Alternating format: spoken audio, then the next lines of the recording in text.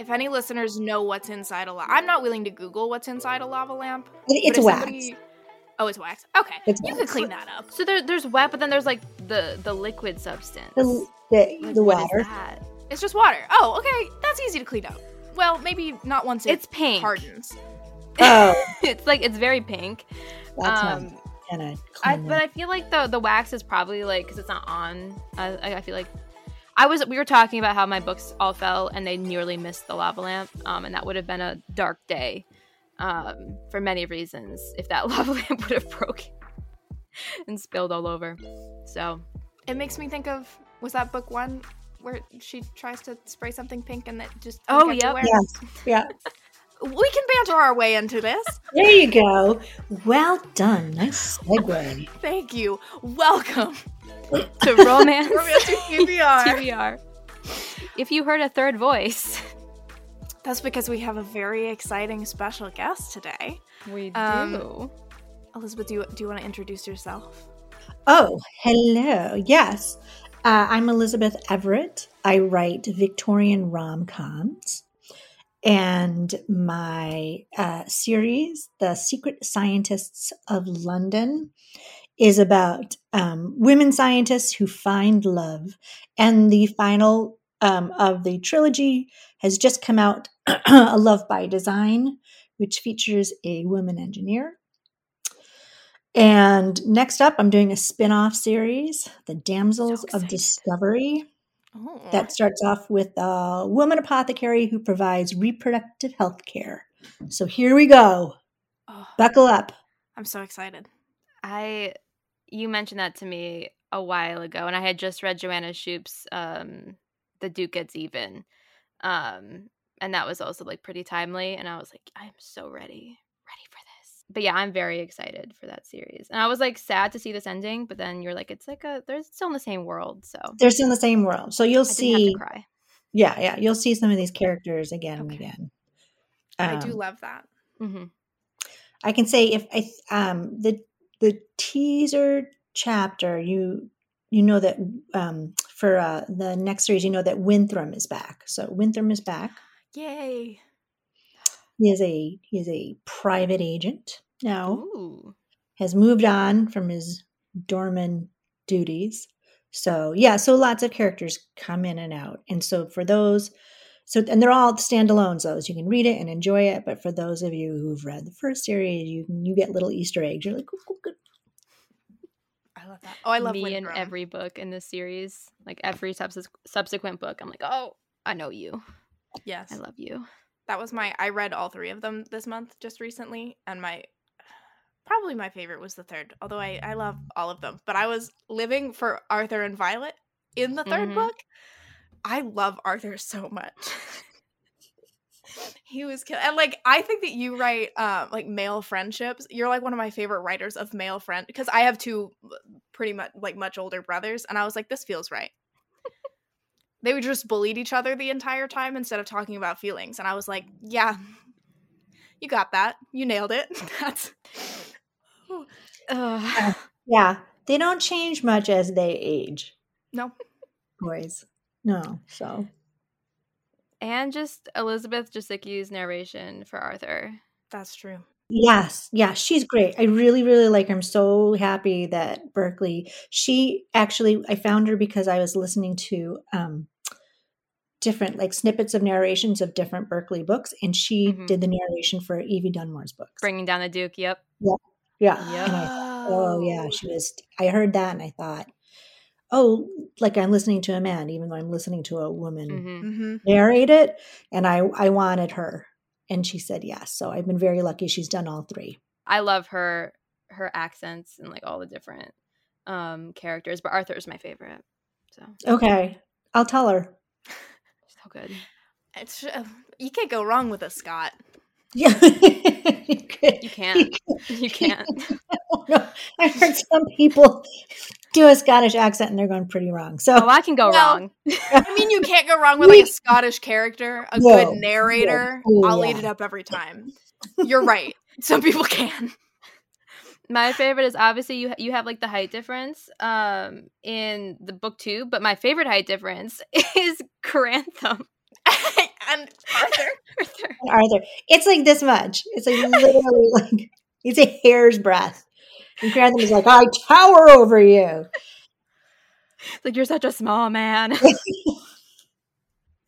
And you know how you have that one thing, like people used to make fun of Trump because he had teeny tiny little hands. Yeah. Big, and it doesn't and it's ridiculous. And of course he can fit his hands around a coffee mug, but the joke is that and it just gets like guys get like that. They riff and they get funnier and they get funnier. And I just laugh to myself every time I'm like, how would Grantham point out that he's taller than Arthur at this point?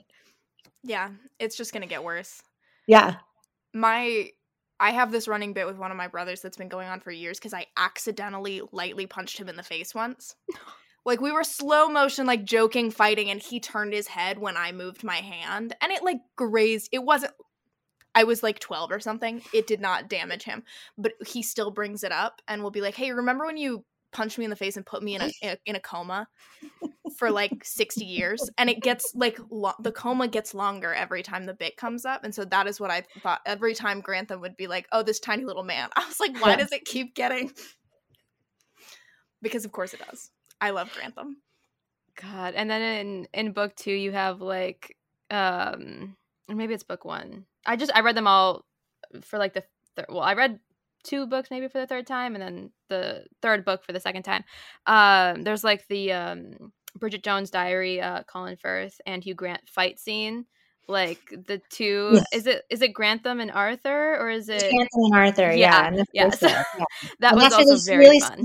That relationship, and I laughed. I could just see it in my head. And I thought, oh God, I just hope I got that on the page. It was so fun. The way it happened in my head, because I love the romances, but I also like introducing male characters into women's worlds, because I love writing about women. Obviously, I love writing about strong women, but I love even more to introduce men who aren't afraid of that strength into their world and watch them react and see what happens. And Arthur and Grantham those two men are so important to Violet. I had to put them together because I knew Grantham was going to be one of the heroes of the later book. And and if there's anything mean-spirited about it, it wouldn't have worked. Like if readers really believed that Grantham wanted to marry Violet, that he was in love with Violet, that relationship never would have worked. People would have been frustrated with it. But Grantham made it clear that he was he was being kind to his friend. Yeah. And thus, she was relieved actually when Arthur said he would marry Violet. So I tried to get that across, because I just see in my own life, I see men who are trying very hard to be supportive but also masculine, but also feminine, but also, and every once in a while they are goofy as hell, and I love it. And that's what I always want to capture. I just want to make sure that it comes across always, not just comedic, but as well intentioned. I think it does, and it was really nice to see it read them all like very shortly, like after each other.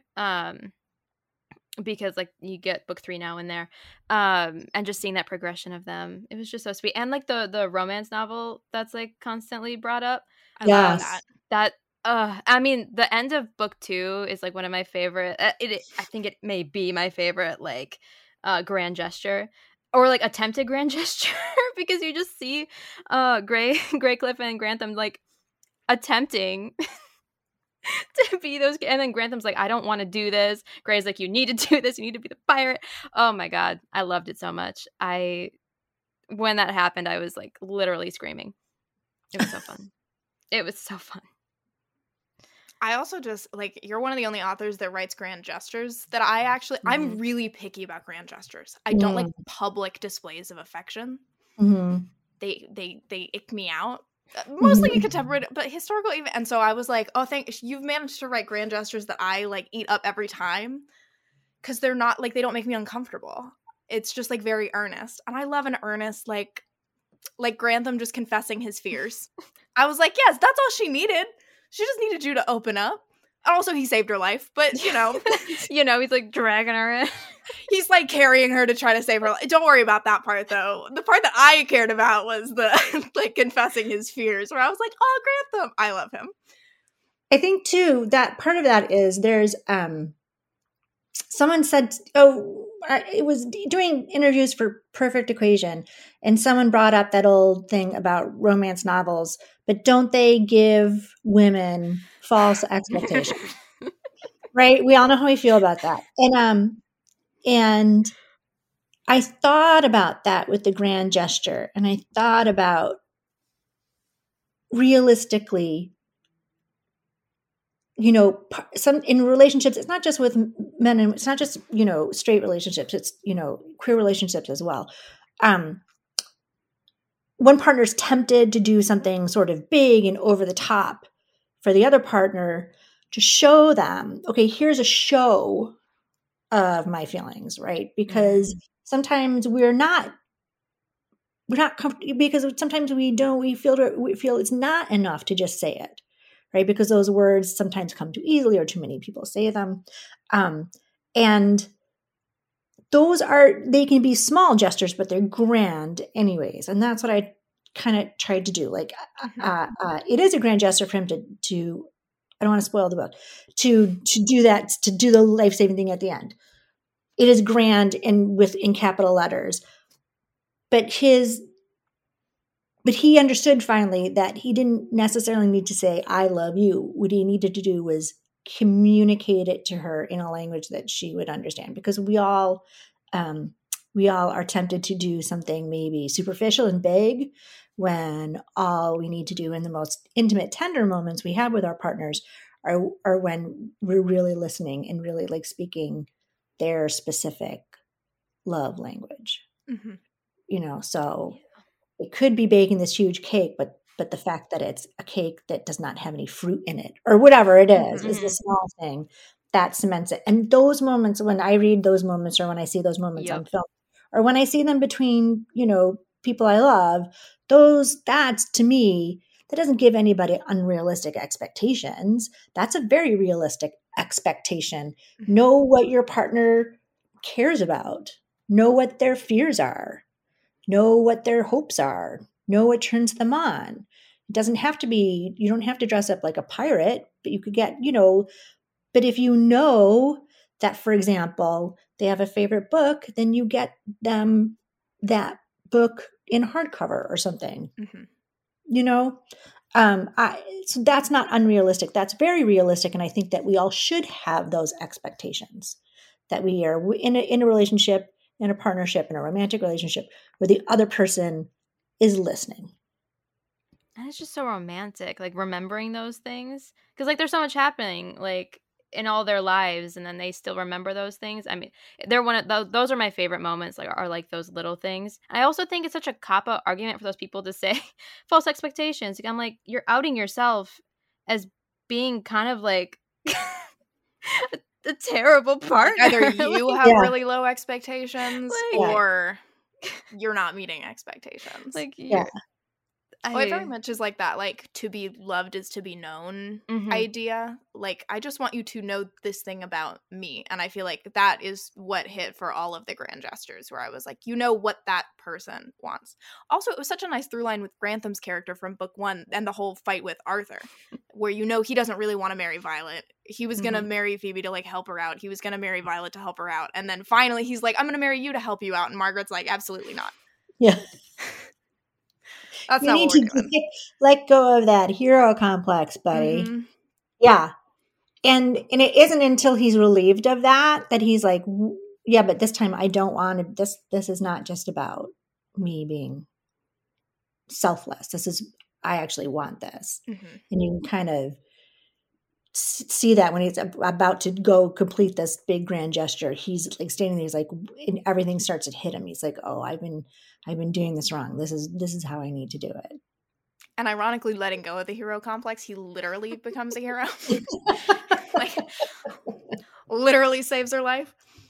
I mean, my favorite, whether it be like a third act scene, like if it's not a breakup, is when someone gets like shot or injured or they're like bleeding out, and then that's like the whole catalyst for that, rather than them like breaking up for other reasons. There's like a Lenora Bell book where they were just having sex and then he gets shot. Like the guy barges in, he's naked, they're all naked, and well, I suppose the shooter isn't. But then he's just like bleeding out, and that was the whole scene. I do love a good moment that's just extra like that. Somebody gets shot. Somebody gets stabbed. Also, someone is revealed as the villain Yep. who you didn't know was the villain. And normally I Book don't one took know me out. because I normally am very bad at reading clues. So, I mean, relatable. like the Ladies' Formula for Girl Love, I was shook. No, the second and third time, especially this last time, it was a lot easier for me to tell because like obviously I'd read the book, but the first time I was like, "Oh my god. This is scandalous. I didn't know." It was scandalous. I was like, oh my gosh. I felt like Arthur when he was like, it was right in front of me the whole time.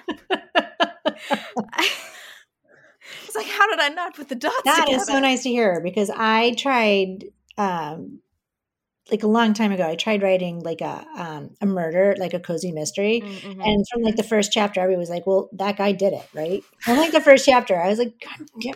Went back and I rewrote it. And they were like, yeah, that guy, he still did it, right? So I was like, okay, take out the dead bodies and put in some sex. I will always take sex over dead bodies. Okay, wait. There's no way to hang on. I will prefer sex to dead bodies. Is a better way to phrase that, I guess. Still feel like you're treading a little. It's not great, but it's better than saying sex over dead bodies, which has a different connotation. I'm a little worried, actually. I prefer the sex. Okay. I prefer the sex. I prefer the romance to the dead bodies. So all sorts of scenarios are coming up now in my head, but I'm sure that's not what you meant. But Caroline, she does love a ghost. So where's ghosts, the line? But I don't want their body. No. I don't want a corpse. Listen, we need to move on. But also Angelica Frankenstein, just saying. Damn it, you're so right. Issue of necklace. You could just actually probably It's fine. Edit. I kind of think you should leave it. But I would like to clarify that I'm not into necromancy. I think anytime you have to clarify that you're not into necromancy is just a win for the chaos demons inside of us all. But I don't know if Elizabeth, if you've read Angelica Frankenstein Makes Her Match by Sally Thorne. No, but it's on my TBR. Literally, he was a corpse. So he is a reanimated, sewn together corpse. So sometimes maybe the corpse, I just want to warn you that we're traveling back. All right, it's fine. Into territory where somebody's gonna pull a soundbite and cancel me. Bleep bleep bleep. Sex with corpses. Bleep bleep bleep. Yeah. Necrophilia is bad. So bad. If you're gonna pull a soundbite, pull that one. Not relevant to the Secret Scientist funding at all. There's no necrophilia. Not even close. No. Oh, yeah, why are we even? Let's not. But yeah. Do I have to say this? PSI. There's no. It was the cozy mystery. My books, cozy mystery. They're full of them. Yes, but this is a romance. It is, so it is not full of them. It's full of sex. I'm so sorry. It's full of. That's the point we need to hammer home on. Yeah. Oh God. Sex with alive people. People who are they're so alive and having sex. They're so alive. If they're having them in great, interesting. There's desks. Oh God. Drafting desks. Book 2, there's no beds. There's no bed. No, and because I do try and I don't believe in historical accuracy anymore. I recognize that is not a thing. But I do try and keep one toe in reality, in historical reality. I do quite a bit of research in terms of like the science and the setting and there's nothing really there's no glaring anachronisms, at least from at least I try very hard not to do that. Because I mean, it's a romance and I'm having fun, but I'm also, I'm also doing the work. And with Letty and Gray, I mean, it hurt my brain to figure out how the two of them would be unchaperoned and together without creating another scandal. Because, in fact, it was very difficult for unmarried women to be alone with unmarried men, no matter what the station was, unless one was a maid. So I tried to, obviously, she probably wouldn't have been in real life in a lot of those positions, but I tried to make sure that the circumstances were somewhat, at least, believable. Ergo, you never see her like go back to his house and go up to his room, and like this is why I always tell myself I need to stop writing historical and start writing contemporary, because it's so much faster. I could imagine. Like, you don't have to stop. I mean, for every 3 pages that I write, I have like, there's like an hour or 2 that I spend going to my reference books, or, like in contemporaries, you just get into a car. Yeah. You have refrigerators and you have showers. You put on a pair of jeans. Oh my God. It's not like you have to say, whether it's a day dress or a gown, and but if she has when they're having sex, she just takes off her shirt. She doesn't have to unhook the busk and which is why I chose the 1840s, because other than the 1820s, easiest time period in which to get undressed. That's really the reason you chose that time period? Yes. No. Oh my gosh. Partly. I said to myself, no, I chose it because it was the beginning of Victoria's reign, and there is a really interesting socioeconomic divergence happening there from what had come before. There's a reaction against all of the excess of the 1820s. And we talk about the Victorians being very moralistic, and it's not that they were necessarily that moralistic. They were kind of reacting against this excess that caused terrible economic and political problems in their country. So I think that I thought if I'm going to write Victorian, wasn't interested in the 1880s, which is where most Victorian books are set, because it was known to me, I suppose. So I thought to myself, okay, start in the beginning. What's the beginning of this period like? Because the beginning of any era is like an examination of or a reaction to the era that came before it. But also, like in the 1830s, they had those big old sleeves they had to untie and that they would puff up. In the 1850s and 60s, we start getting into cage skirts, and I was just like, I can't. I'm too literal. Yeah. To imagine these really great sex scenes when they're wearing like a hoop that's 3 times their height lengthwise. Like, you know what I mean? Yeah. Mm-hmm.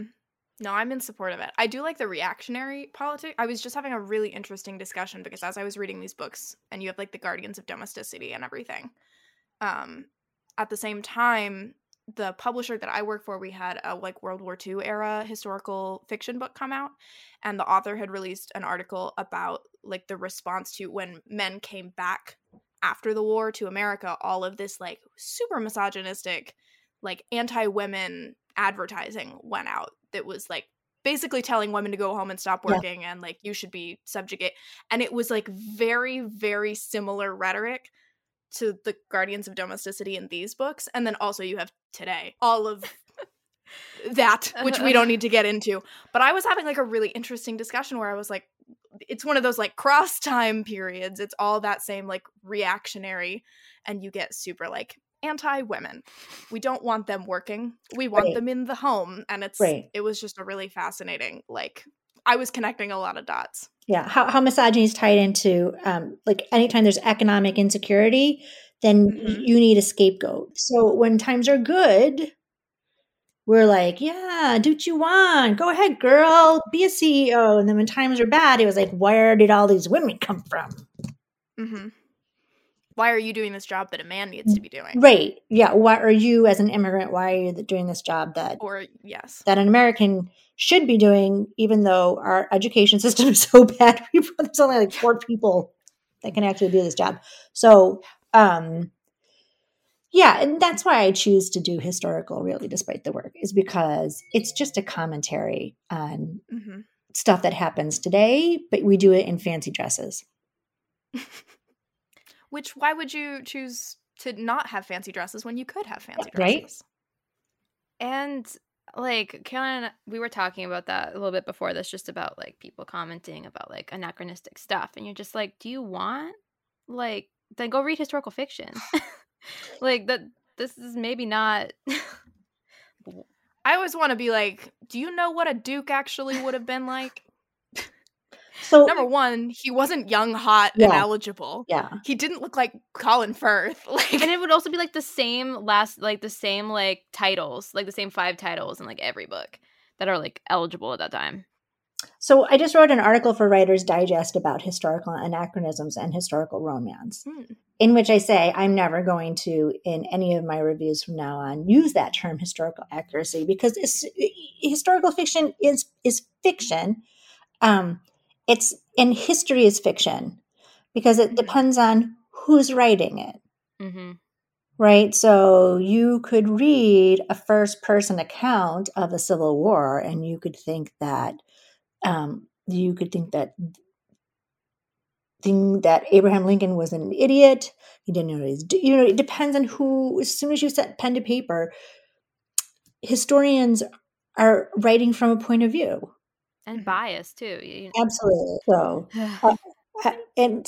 so dinging when the anachronisms are so obvious, right? Like a young hot duke, dinging that writer for putting that anachronism in there is pointless. Mm-hmm. It's just, slamming someone for the sake of being able to slam them, right? Because I think as a readership, we've all agreed there are some things that we accept in historical romance.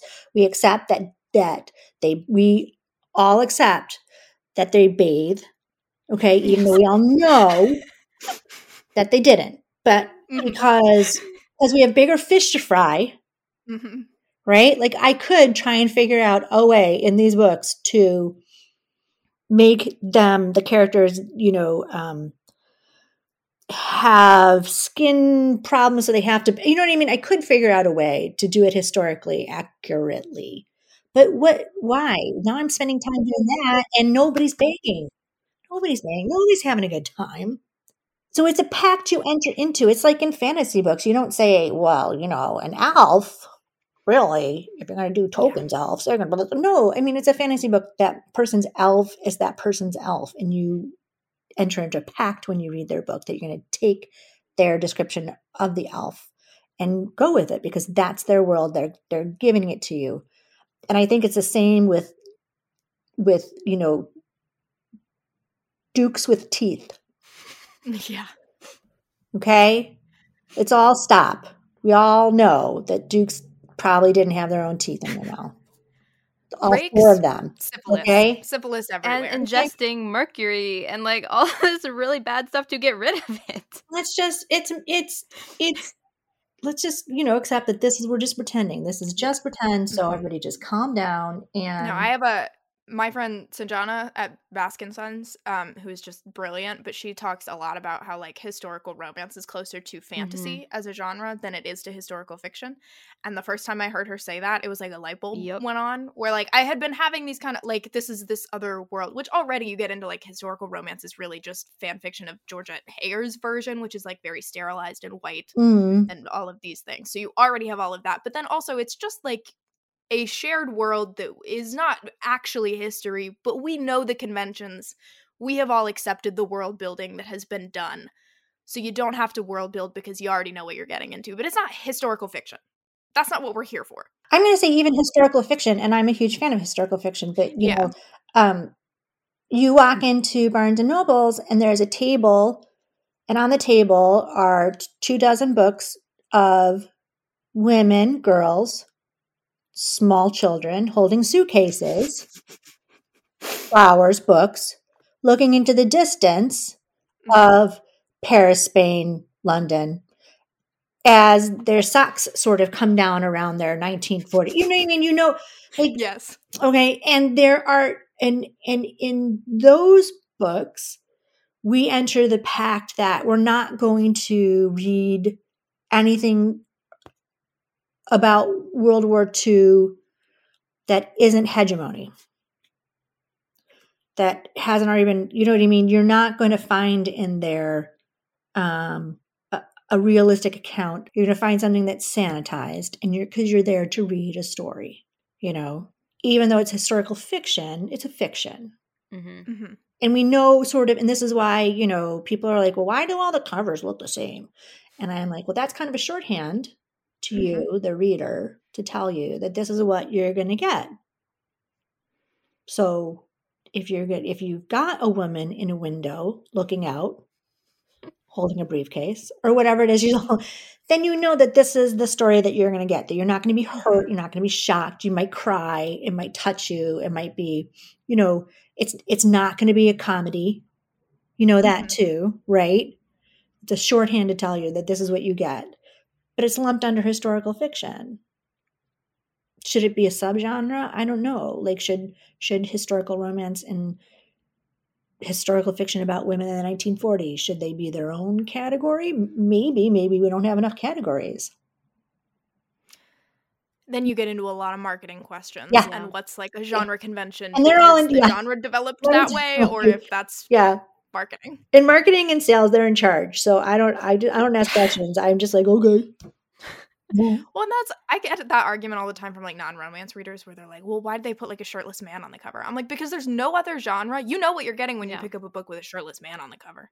Yeah. I know exactly what that is. I read a book, like a nonfiction book not long ago that said like shirtless man covers actually sell more than like a lone woman on the cover, because you can have other genre like historical fiction or you know, quote unquote women's fiction, which I hate that genre term, but that contemporary fiction that is about women, like that can have a lone woman on the. There are other genres where you could, but there's no other genre where you could have a shirtless man, right? Like looking, unless it's like a health, like fitness, with like I've never seen that, Which and it's gonna be a different style. You're gonna know because it's in a different section of the. It's a yes. So my biggest,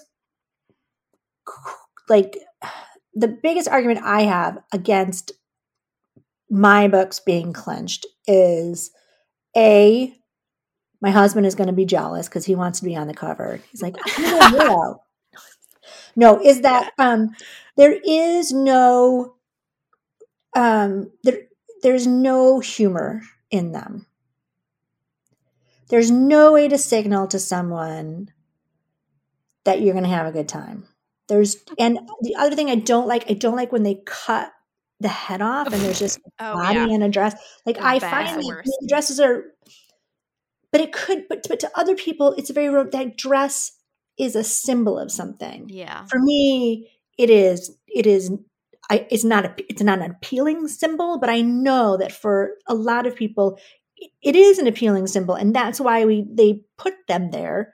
It's a quick burst to someone that this is a historical romance. I just think that they're missing the boat when they put historical rom-coms with clinch covers as opposed to illustrated. I mean, I think that illustrated covers are a great way to show that this but the problem is then I get historical readers who are like, oh, I didn't know your book was historical romance because it was illustrated. I mean, they're like, they definitely have like the historical silhouette. That felt pretty all right. Well, no shade to anybody who didn't realize that those books are historical, but I mean, come on. No, I get that all the time. I get it all the time. There is a lot of sex in this book about women in science. Well, it's a romance, so that'll. In their defense, I had never read. Like, my first historical romance was E.V. Dunmore's Bringing Down the Duke, and I just, like, hadn't read a lot of romance, period. Not even just historical romance. I'd read, like, maybe one or two. So I just didn't really know what I just saw somebody recommend this book and was like, okay, cool, historical, that sounds fun, there's a romance, whatever. And I was shocked in a good way. Yeah. I was delighted. I've talked about this on the podcast Yep. before, but I was like blasting the audiobook. I lived alone in a studio apartment and I was blasting the audiobook, and it was one of those, like, it wasn't a sex scene, but Sebastian the hero said something about his cock hardening, and I was like, whoa. I like had to rewind because I was like, what did he just say? His what? Yeah, I was like, huh? It was a delightful realization, but I mean, and that illustrated cover, but That's really funny because I also it was delightful. started with Bringing Down the Duke, and then I immediately went to Mr. Malcolm's list.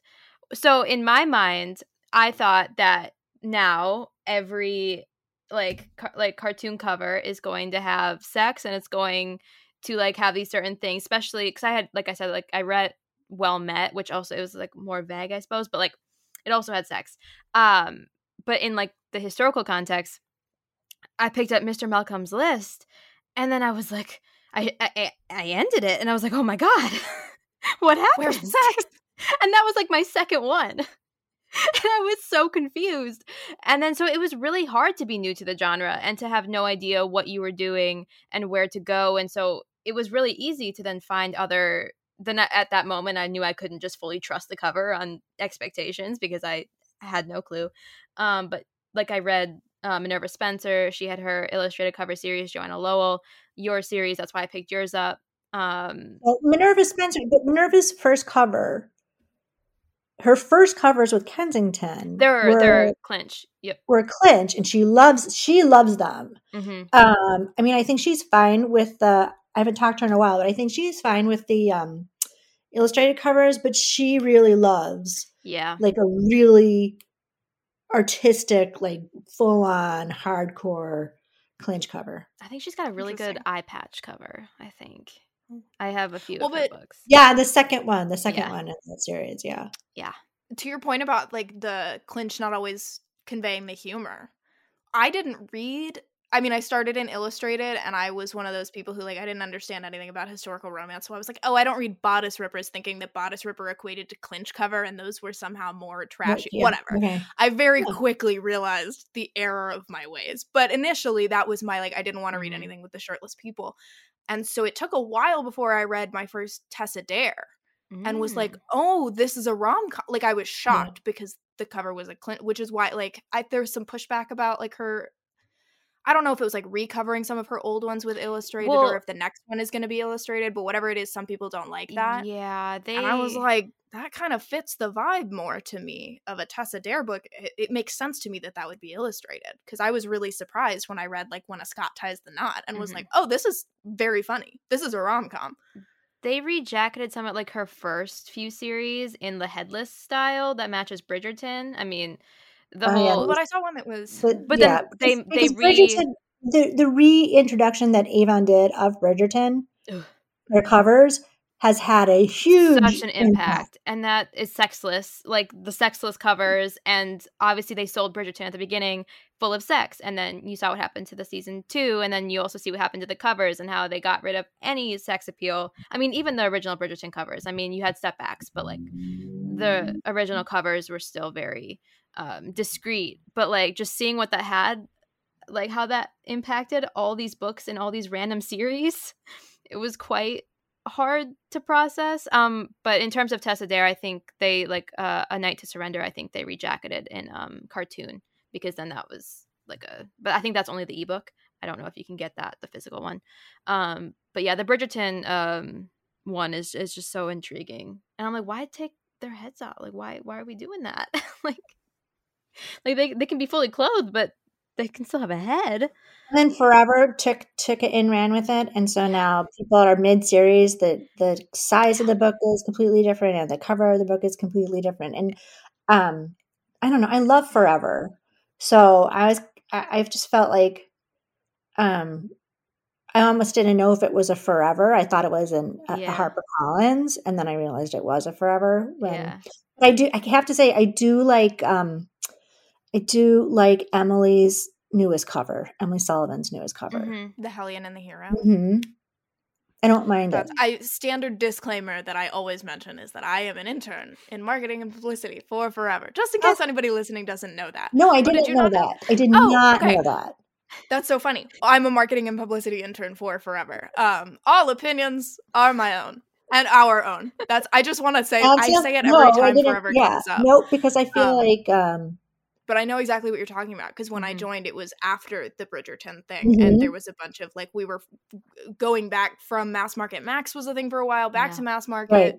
and now things are getting pushed into trade Trade. illustrated covers Right. with the Winchesters, which is interesting to me because the Winchesters is another series like Tessa Dare, Mhm. the Erica Ridley series that like makes sense as an illustrated cover, but we're switching on the fourth book of the series. The first three are already out. The first two are mass market Max. The third one was mass market. All of those were Clinch. And now the fourth is a trade paper illustrated.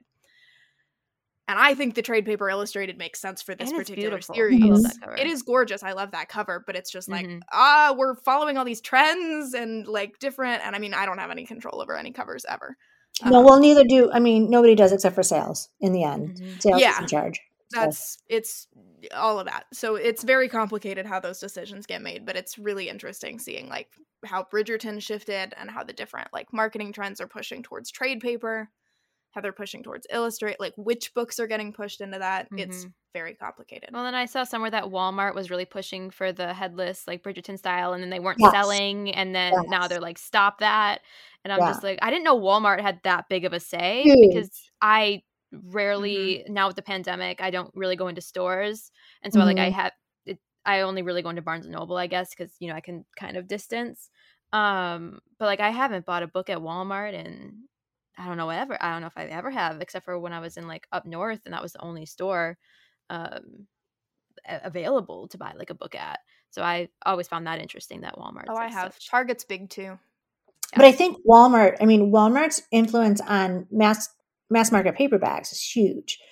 Target's influence on like what constitutes a bestseller or something is strong as well. But I think that Walmart in particular with mass market paperbacks, they would be like, you know, I know when I'm not gonna mention which author it is because like I can't remember which pen name she wrote under when she did this series. Like, and I'll use two of them and they will both be wrong. But when she was writing the series, she was told how many fucks she could give. Like literally, like how many, like there's 3 fucks in this for Walmart. You're gonna have to take some fucks out. And certain words you couldn't use. And I don't know if anal sex was out completely or not, but she was definitely given a cap on from the Walmart in order for it to be stocked. I'm sure Walmart didn't send PRH a letter saying 7. Right. You get 7 fucks, and then you're done. But I do know that she was told to cut them back. Yeah. You don't have to cut them all out, but you have to cut them back in order for Walmart to be comfortable stocking. That's intriguing. We used to go to a bunch of like author talks and stuff. And I'm in Minnesota, and there's like an Excelsior Bay is like a big area for authors to come to. They have a good marketing presence. And Amy E. Reichert came one time. And my mom likes to get authors to sign books and then put their favorite word. And she signed it. My favorite word was fuck, because they told me I couldn't put fuck in my book. So she's like, I'm going to like sign it like this. And I was like, I love you. I love that. I too love that word. And so that was also, I suppose, for whatever genre, she's more in like the contemporary, just fiction, where they're probably also regulated on the amount of fucks you can give. So, were you ever publishing? Were they picky about like take out this many sex scenes or like any like limiting your writing? No, my publisher and my editor have never. They've, you know. I know that back in the day, there was pushback, I think, more at HarperCollins than there was at PRH about like queer characters and, you know, but I mean, it's so much, thank goodness, so much has changed. And there's so much new historical support for, you know, writing kind people who accept, you know, who are accepting. So like, oh, you know, 100 years ago, everybody was a jerk. Sorry. No, you can't have a queer person in your book because everybody would have burned them alive. Really? Are you sure? So, but I asked my editor about that. I was like, should I add a scene? Should I not add a scene? And she's amazing. She's like, where, how do you feel? Do you know, is that where they're going? Or, but that's not to say that if I came up with something, pushing the envelope, that we wouldn't have a discussion. And this is where, so we were going to talk about clits. Yep. Yes. Just by the way, Carolyn, I don't know if you know we were going to talk about them. But I knew. She was seeing so we were DMing on the podcast Instagram, and so every message that you sent, she was also receiving. Okay. But it was a fascinating conversation to get only half of. Because she could like see my responses like after I sent them, but like she was like getting all your random messages, and she was like, "What is happening?" Yeah, it was good. But yeah. So there's language, there's been certain incidences of language in my books where we've had like long back and forths. And my editor also edits cozy mysteries. So she always laughs about like if the FBI ever like looked in her search bar, like what they would find, because it's basically poison and penises. That's this episode. We've hit both. Stop. We don't need to go back to that. Okay. Stay away from the dead bodies.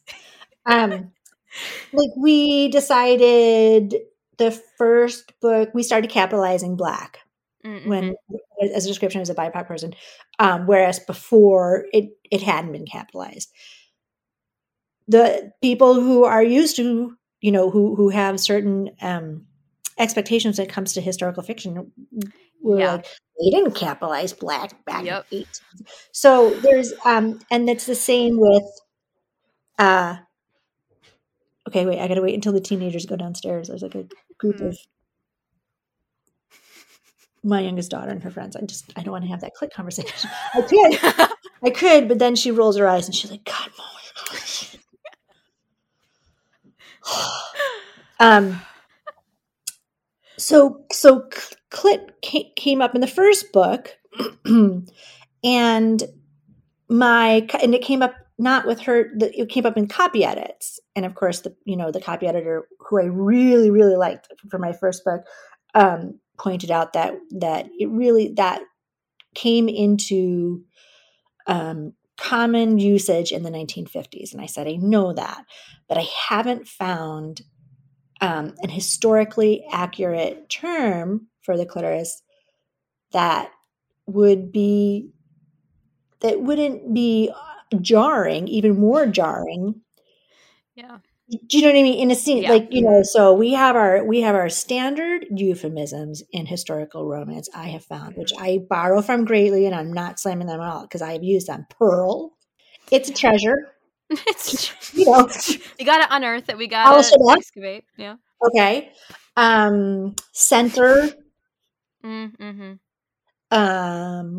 Tangle of need. I don't know. There's lots of euphemisms. Bundle of nerves. Right. So I don't do that. I can't do that because nervous system the nervous system wasn't completely understood at that time. Because I considered it and I was like, no, she didn't know it's a bundle of nerves. She just knows she's happy. So so I emailed her about what the copy editor said, and I was like, I just don't have another word for it. And she was like, okay, well, it was maybe about 3 or 4 emails, and she was like, okay, we're going with clit. And then I was like, you have the best job ever, don't you? Because then I noticed it, I think, in book 2 as well. I think there was like one scene at the end, the wall scene, I think, which was a great scene.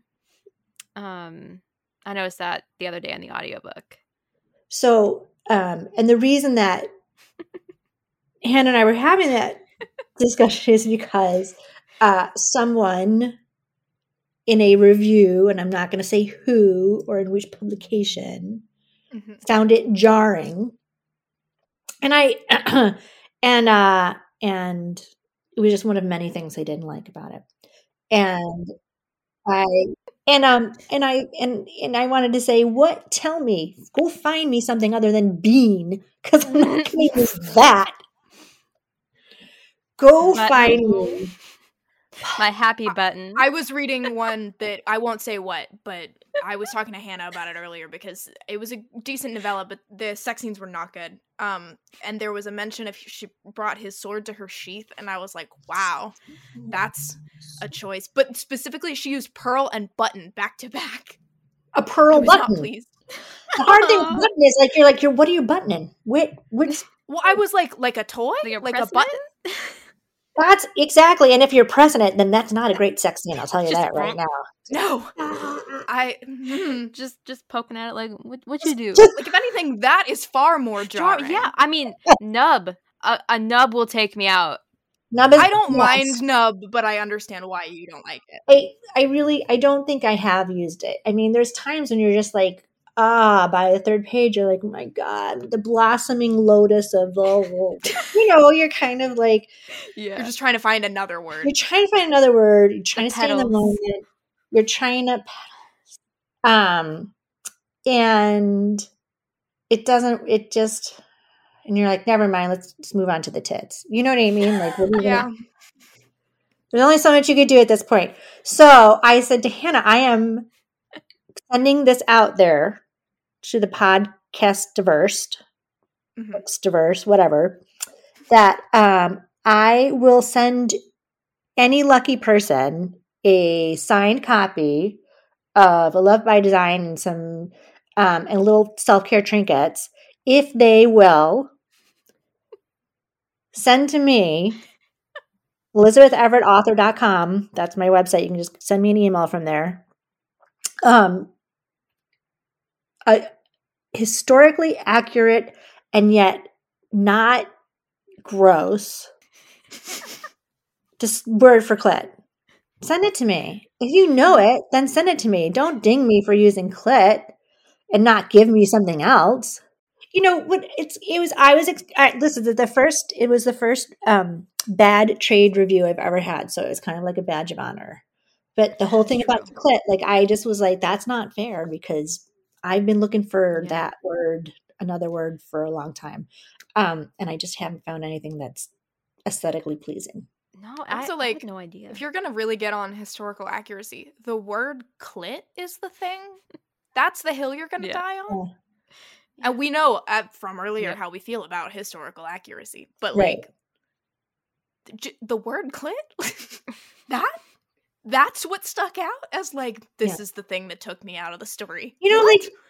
Again, the thing about historical accuracy in reading historical romance and making that pact, right? That unwritten pact you make with the author when you go in, and that is that you're going to accept some terms. You're going to know that, yes, they're going to call his cock. They're going to call his penis cock because that's historically. That's kind of like what historical romance likes. They're not going to call it, anything contemporary. You know that they're going to call, you know that we're going to use certain words in certain places because we're working within our limitations, right? We have a scaffold. Here's a scaffold. It's historical romance. I'm working within it. Yeah, I'm subverting it. But if I subvert it too much, then I'm reneging on our understanding when you went into the book, right? If the outline isn't there and isn't true to historical romance, then you're going to be frustrated.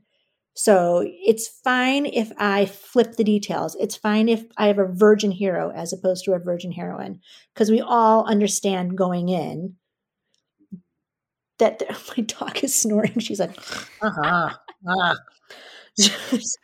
take a comment. I can't hear it. It honestly sounded like she was like, She agrees. She does. She said, "You're right." She's like, hell yeah, ma. No notes. But other stuff other stuff is not going to work. So that's my spiel on clits. There you go. All done. Yeah. I mean, I do think there are things that, if you go too far, it'll take me out of the story. I think if I ever saw dick, I'd be like, huh? Right. Because that's a very contemporary term. And there are a lot of other terms. Clit would not take me out, though. There are a lot of other terms that are historically, if not accurate, at least they meld. Right. Right. I will say though that Eloisa James uses tool, and I want, which I think is actually more accurate than cock. but that is jarring to me. I'm like, Mhm. what are we fixing? What are we? So you have to find the balance of like, this is sexy, Yeah. but it also It's won't the take you out mental of the imagery time period. too, because if automatically Mhm. you think of a big wrench, you're like, ow. Mm-hmm. But then she had one book that she, I don't know, I think he was like Big Fat Cock, and I was listening, it was like 3 a.m. and I was listening at like 2+ speed, and this is Eloisa James. It was like an older series, so I had listened to like 7 or 8 books already, and then I get like, I'm like laying in bed like half asleep, and then he's just like, my big fat cock. And I was like, what the I was like, what is going on? I was like I was like, okay, We're a I'm little cool with it, afraid. but I was like, this is not the tool that I'm used to. It was a great time, and that's why I love this genre, because that was That's fun. why. Just that. That is the only Just that. reason. But that's my favorite example, because I was. You gotta know when to break the rules. Yeah. Yeah. You gotta know when to hold them. You gotta know when to fold them. I was having a, like, when Bridgerton was big and I was fighting with my parents because they are not historical romance, they're not romance readers, and they love to harp on historical accuracy. That's their favorite thing, and it kills me. And so I have tried to explain the whole, like, all of this, that it's closer to fantasy, it's this different word, we're not really going for whatever. Because I was trying to explain Bridgerton, where they were like, well, I don't know, that doesn't sound historically blah, blah, blah. Why even put it in that setting if you're going to break the rules? And I was trying to explain, like, you have to keep these rules so that you can choose which rules you want to break Yes. with intention. You're breaking them on the author is never just like, I mean, unless it's not, like, great writing. Like, sometimes I'll be reading where it's like, oh, you didn't do a lot of research.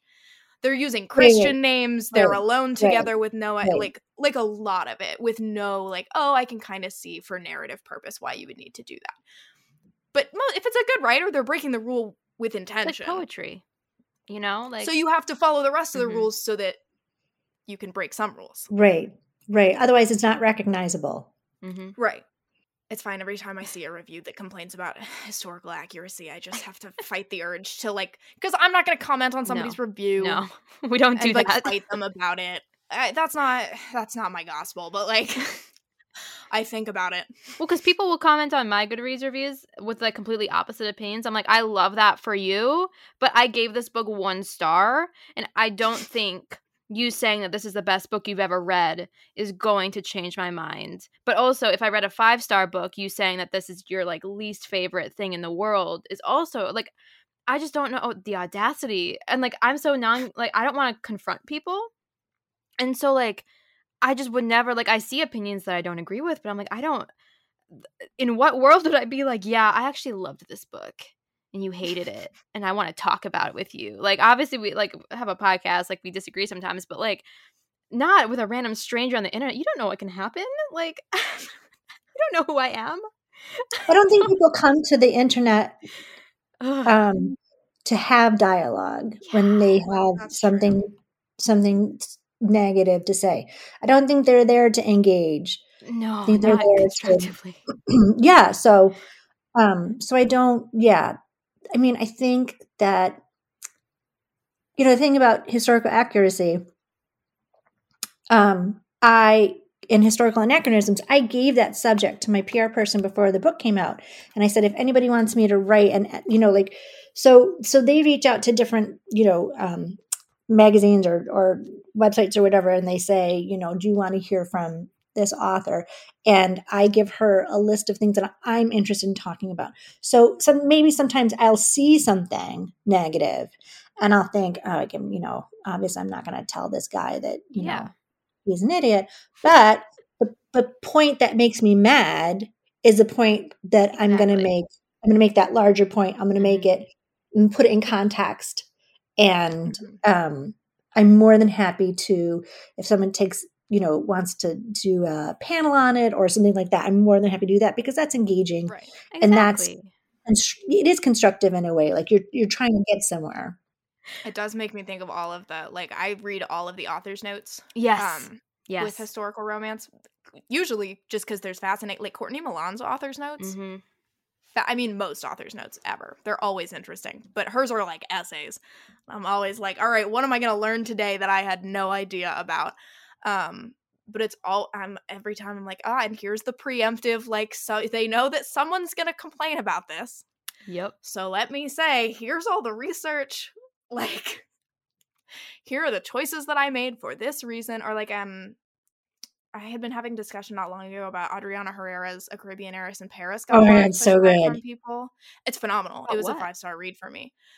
People were complaining, and I didn't know this at all, but apparently some people were annoyed because it felt like in the book she was like info dumping to try to justify like the fact that there were brown people in Europe, basically. Right. Like that they were there for a reason, and they felt like she did too much explaining, which I Uh, didn't think was true at all. I thought that it was so seamless. I actually think she did a great job at that. And Mhm. same with like Beverly Jenkins. Mhm. Yes. I think that's one of her really strong points, and it's why I always recommend her novels to people who don't read romance to have an introduction to historical romance, is because she gives you context. There's context there. Mhm.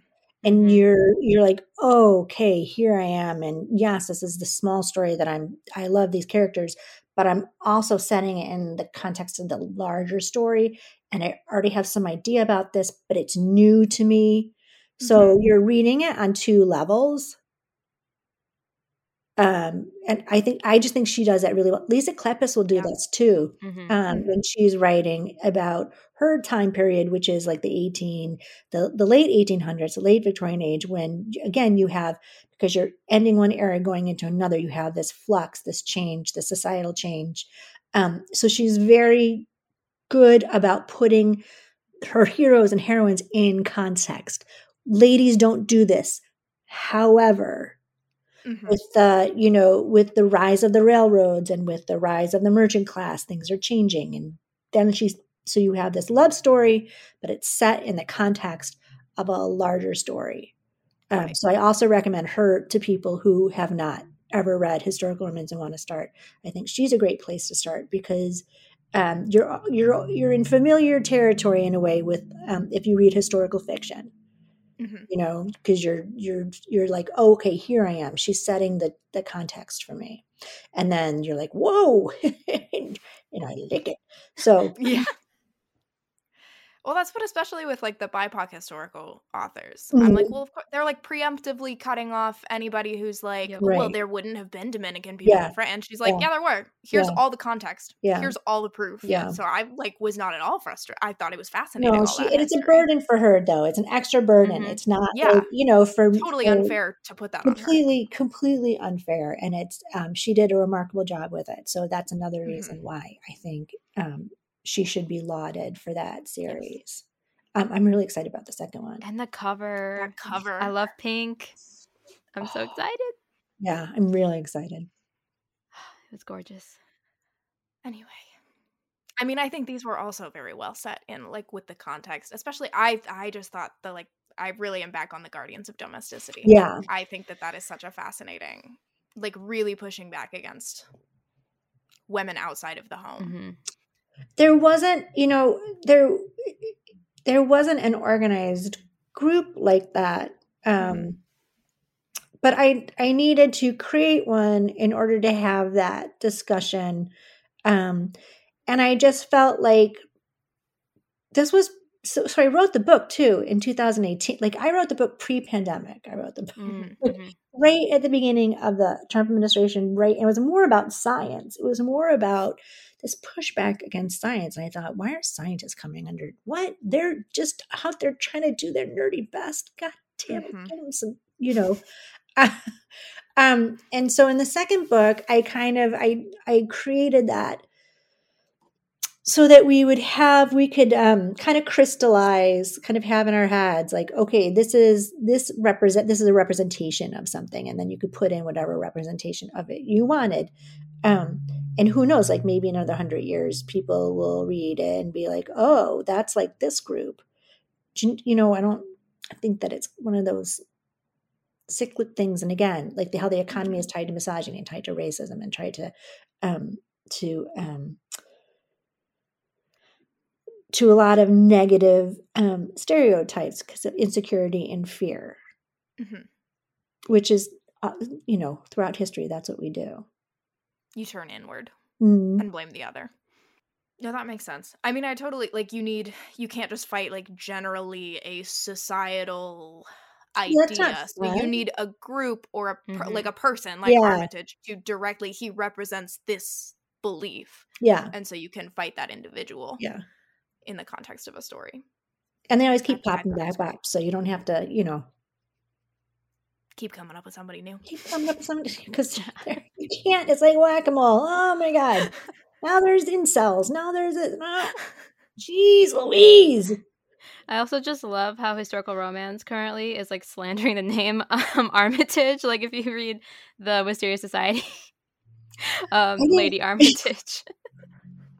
Must I didn't be like a realize popular. that when I made it up. I was like, what's a good sounding Victorian name? Yeah, And it is funny. Well, thank you so much. Yes, ladies, for talking us. this was awesome. This I was a loved lot of it. fun. You're always welcome Yes. back anytime. And I'm serious about that. So okay, so the details of the giveaway. So should people email me with the name? I mean, I think the email sounded Yeah. fine. Okay. Because that we way, I mean, it can go directly to you.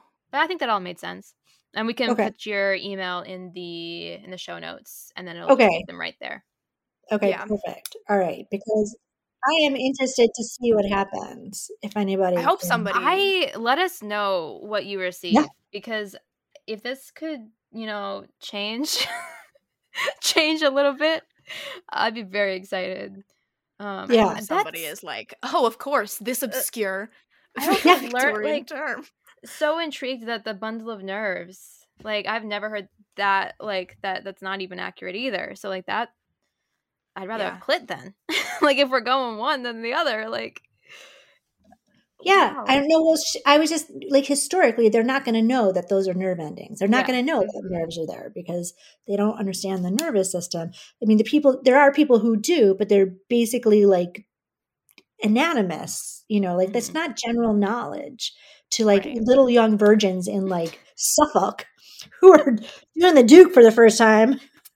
They're not going to be like, whoa, this is the electrolytes in my brain, or the synapses in my brain are firing. What are you talking about? The synapses.